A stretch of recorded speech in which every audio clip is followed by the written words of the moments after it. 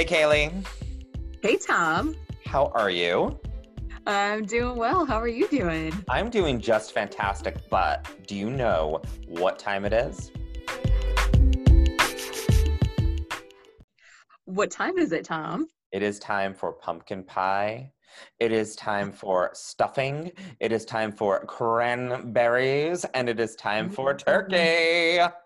That must be Thanksgiving. It must be. I would have said football, but we're a theater. We're a theater podcast, and I don't think Yeah. any of us know what the sports ball is that happens at this Mm. time too much. What about you, Kayleigh?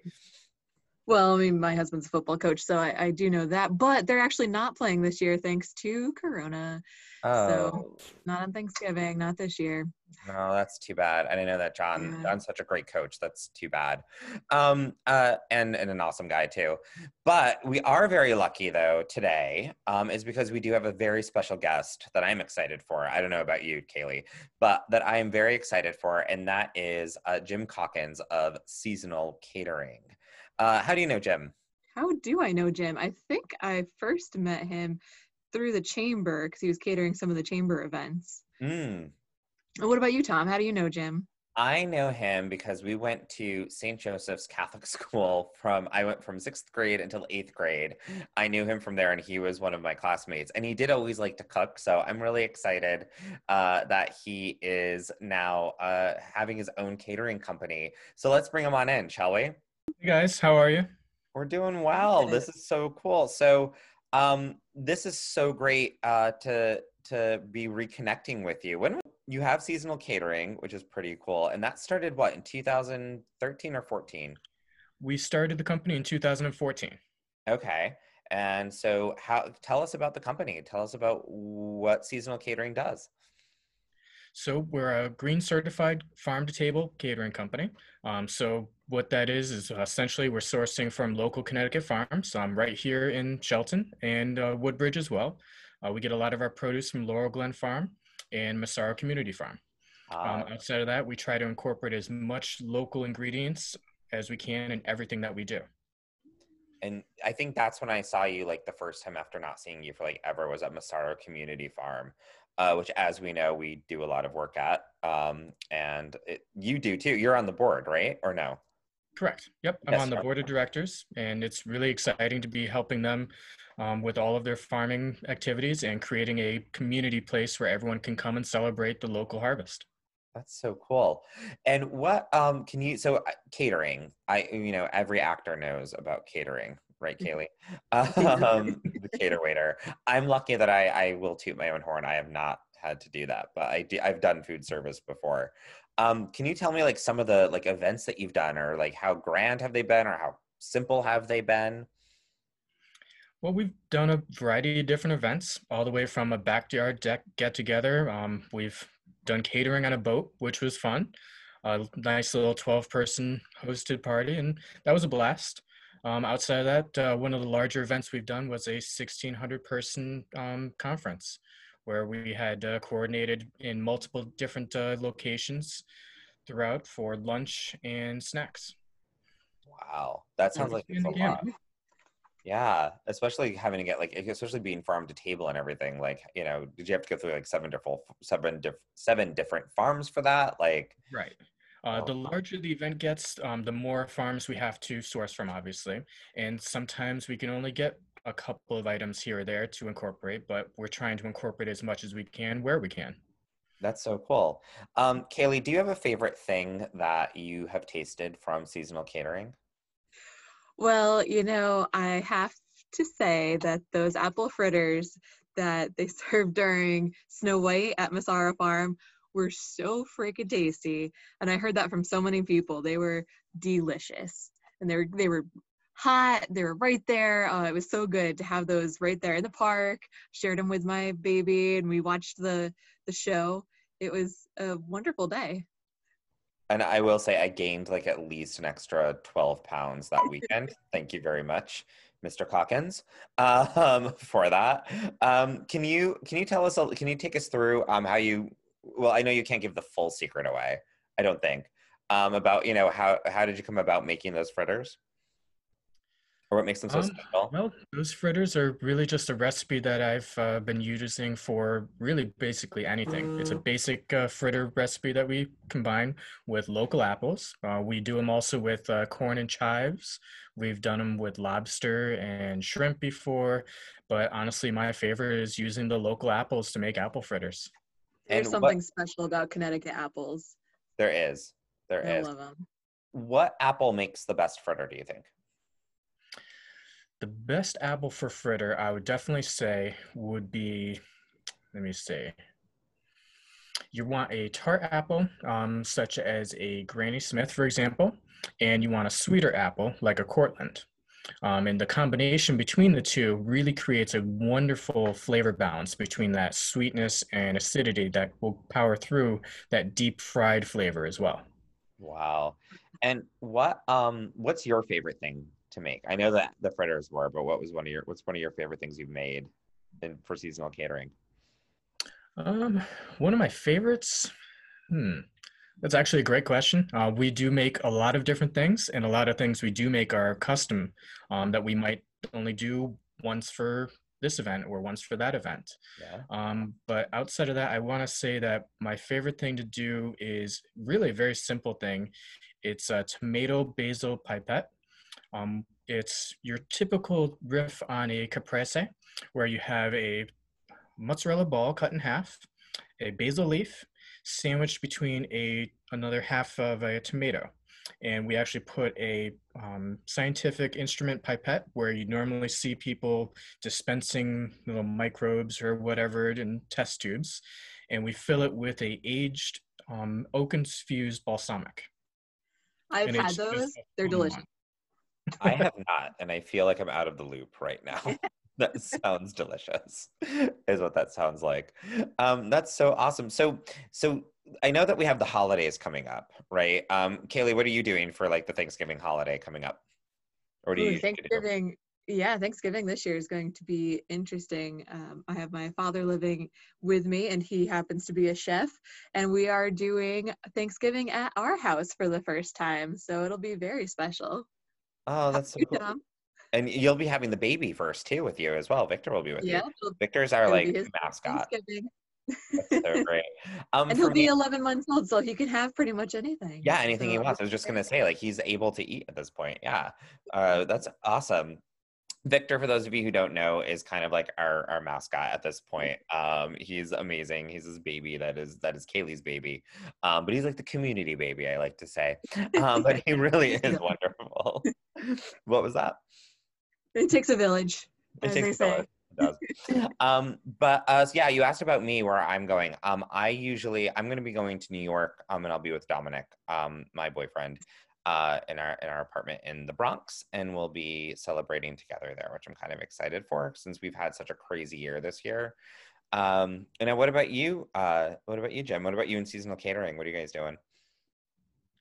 We're going to be making a delicious Thanksgiving meal for everybody. We've got it live right now for everyone to order on. Hmm. Your typical trimmings with a roast turkey, stuffing, sweet potatoes, mashed potatoes, you name it, it's all there. That's awesome. We'll have to put that in the show notes, Kayleigh. Because Yes, absolutely. I was reading about it and I was like, "Oh, why don't we just do this? This sounds so good. Will you guys deliver to the Bronx? That'd be great. I don't know about that far, but you Okay, could all always right, pick all it right. up and bring it with you. That's true. This is true. But that's so cool. So another cool thing that I wanted to really talk about, being that we do a lot with the Bard and Shakespeare, is the I love the history, right, of the Elizabethan era. It's so with so many innovations were being done at that time. You had a strong ruler like Queen Elizabeth at that time.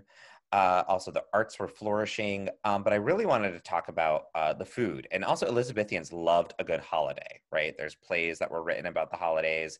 In Romeo and Juliet, the nurse talks about how, oh, Michaelmas is coming soon. And, they talk about the whole opening of Julius Caesar is one big party, basically, too, until, what happens. But anyways, moving on. So I wanted to, the Elizabethans really loved to party. The theater was a kind of a party for them too.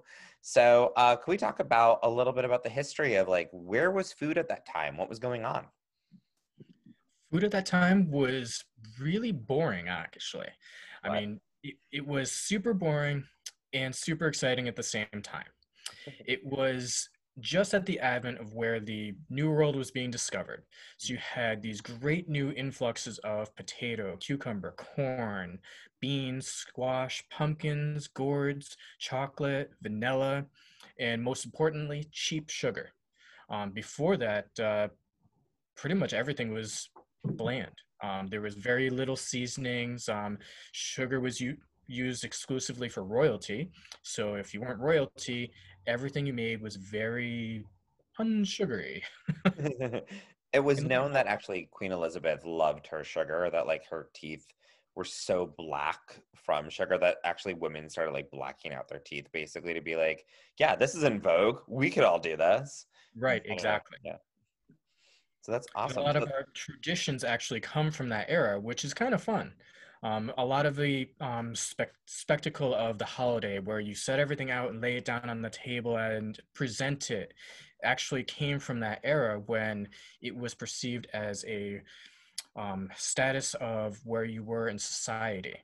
So obviously, the more grand your table was for the holiday feast, the more wealthy you were, and it was a symbol of status that everybody wanted sugar to be a main partaking of everything. It was put on vegetables, it was put on meats. They would actually boil some meats inside of a sugary water liquid, and it was a really interesting time of gross food and delicious food that we see today.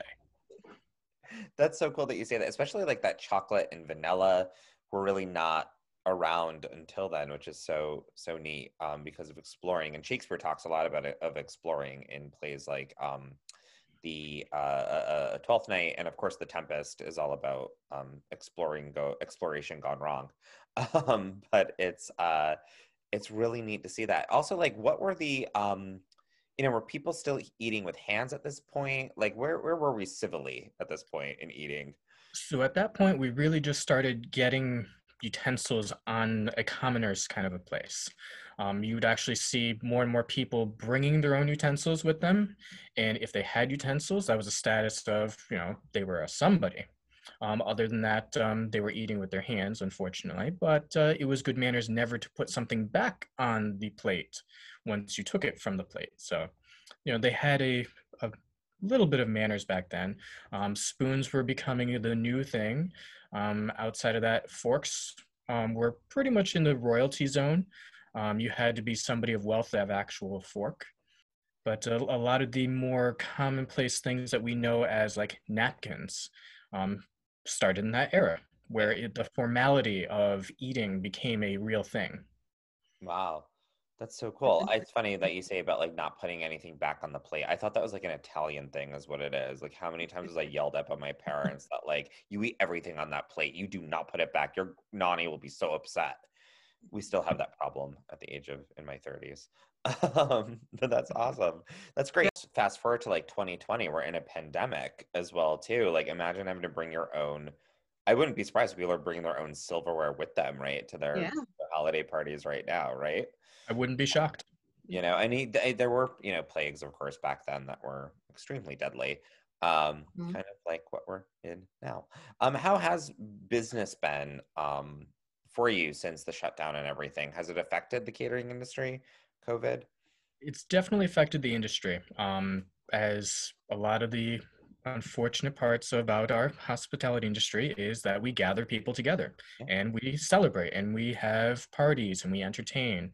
And unfortunately, that's one of the things that we really can't do right now. that's too bad. Same here, same here. But we keep trying. We keep trying.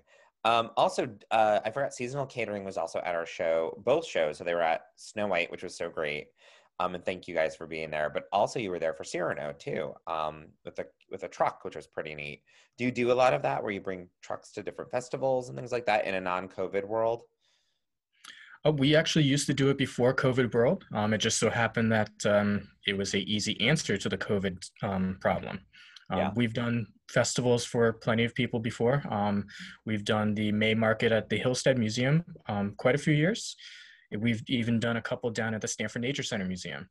And those are always a lot of fun. A lot of people coming through, and you're able to serve, a lot of different people, or even only a couple people, one or two things, and it's well worth seeing people enjoy everything. That's so great. Is that what you love about cooking and having a business, or what's the best thing about Absolutely. it? Mhm. Yeah, that's the most fulfilling thing, is actually having people enjoy what you're creating. I understand that one. Do you have Lovely. anything else that you would Yeah. like to add, as far as, was there a specific kind of food from the Elizabethan times or any other time that you think might be interesting for people to hear, given that it's Thanksgiving coming up? Do you know anything about the first Thanksgiving, or what they ate Well, there, or anything like that? a lot of the stuff I was kind of looking back on, a lot of the history of was like, where did stuffing come from? Where did pumpkin pie come from? And the more alarming thing was that stuffing was not quite as we know it today. It used to be this concoction of minced meat, fat, cloves, ginger, and it was this really weird mixture that we wouldn't recognize as stuffing today. But what we recognize as stuffing today came from the poor man's version, where they couldn't afford the fat or the meat or the spices, so they would simply take what was available to them in mass, which would be vegetables and bread. And there you go. Hmm. And another interesting fact would be that our traditional turkey that we would serve comes from an Elizabethan decree. When she defeated the Spanish Armada, she decreed that everybody would serve a fattened goose. And a lot of the poor couldn't afford the goose, and a new thing came from the New England area, the turkey, which was cheap and it was easy to fatten up. And so we have today as almost a global thing, where turkey is a very well-known and used feast item. That's That so. is very interesting. I had no idea. I love that. I love that Oh, yeah. connection. And And one more we did question serve for something you. like pumpkin pie as well, Yeah. except it wasn't in a pie, and it was more of a stewed sauce Huh. with, it would have goat's milk or cow's milk or whatever milk they had at the time. More to the like would be goat's milk rather. And they would just stew it, and they would have a little bit of whatever they could find seasoning wise with them, which would be typically nutmeg. And it would just be this almost like a porridge like consistency, but using the natural gourds in the area. Huh. So how do you know all of this?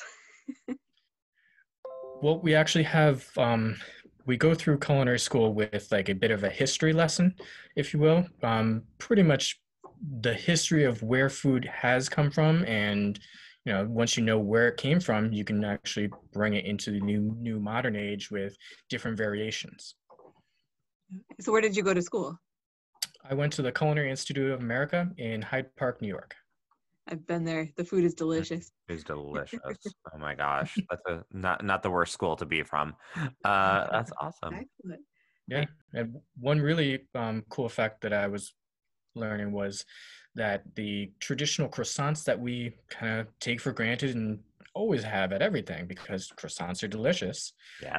actually was created in response to the Turkish defeat in Vienna. Apparently, they were, I guess, inundated by Turks at one point, and they ended up overturning the Turkish army. And to celebrate that defeat, they actually made the Turkish symbol, the crescent, inside of a dough, and everyone ate them to symbolize the defeat. Huh. It's funny The how food history has of been food used. is so interesting. Oh How yeah, food a can lot be of our food traditions comes from defeating another country or army for some reason, and it's that I see that. celebration of the defeat that we kind of memorialize. That's so cool. Well, I mean, food is used to celebrate when you look at it, right? I mean, holidays, birthdays, right? So it Yeah. makes sense if you're, celebrating the end of a war or a defeat or what have you. Why wouldn't you? We are actually one of 2 green certified catering companies in the state. So what the green certification means to us is we're actually held accountable to being sustainable. Where there's plenty of companies out there will actually say they're green friendly and sustainable, whereas we're actually accountable to an organization that certifies us. So they'll go through our records of how much water we're consuming, how much electricity we're using. What are we doing to stem our food waste, for example? Like we actually will take our food waste and we'll compost it. We'll bring it to either the local farms or we'll actually compost it on our own property where we grow some of our herbs and edible flowers that we use. Yeah. Do you have any tips or anything for people who want to gather or are worried about maybe is it safe to gather right now and share a meal together, as far as any time or especially for Thanksgiving? Are there any best practices that you've seen? Anything interesting that people have done to help social distance or whatnot? Well, air circulation is very important right now. So even just having windows open on that day would really help stem, any spread. And just making sure that everyone is behaving in a safe manner. If, you have a little bit of a cold, maybe it's not the best time to go out and celebrate with everybody. Maybe having a Zoom call together would be a better solution. Always erring on the better safe than sorry is always a better thing when I think about it. That's great. So where could people find you for seasonal catering? So currently, we're kind of moving towards more of an online presence, just to kind of keep ourselves relevant in this downturn of industry. So we are actually pushing most of our stuff through our online news store portal at www.seasonalcatering.net. And you can find our online offerings at our at-home catering. Awesome. Well, thank you so much, Jim, for being here. That was great. Oh, thank you for having me. It was a pleasure. The Bard on the Pod. Episodes are released monthly. Subscribe wherever you listen to your podcasts. And for more information, visit vsfestival.org. Thank you for listening to The Bard on the Pod, podcasting theater as you like it.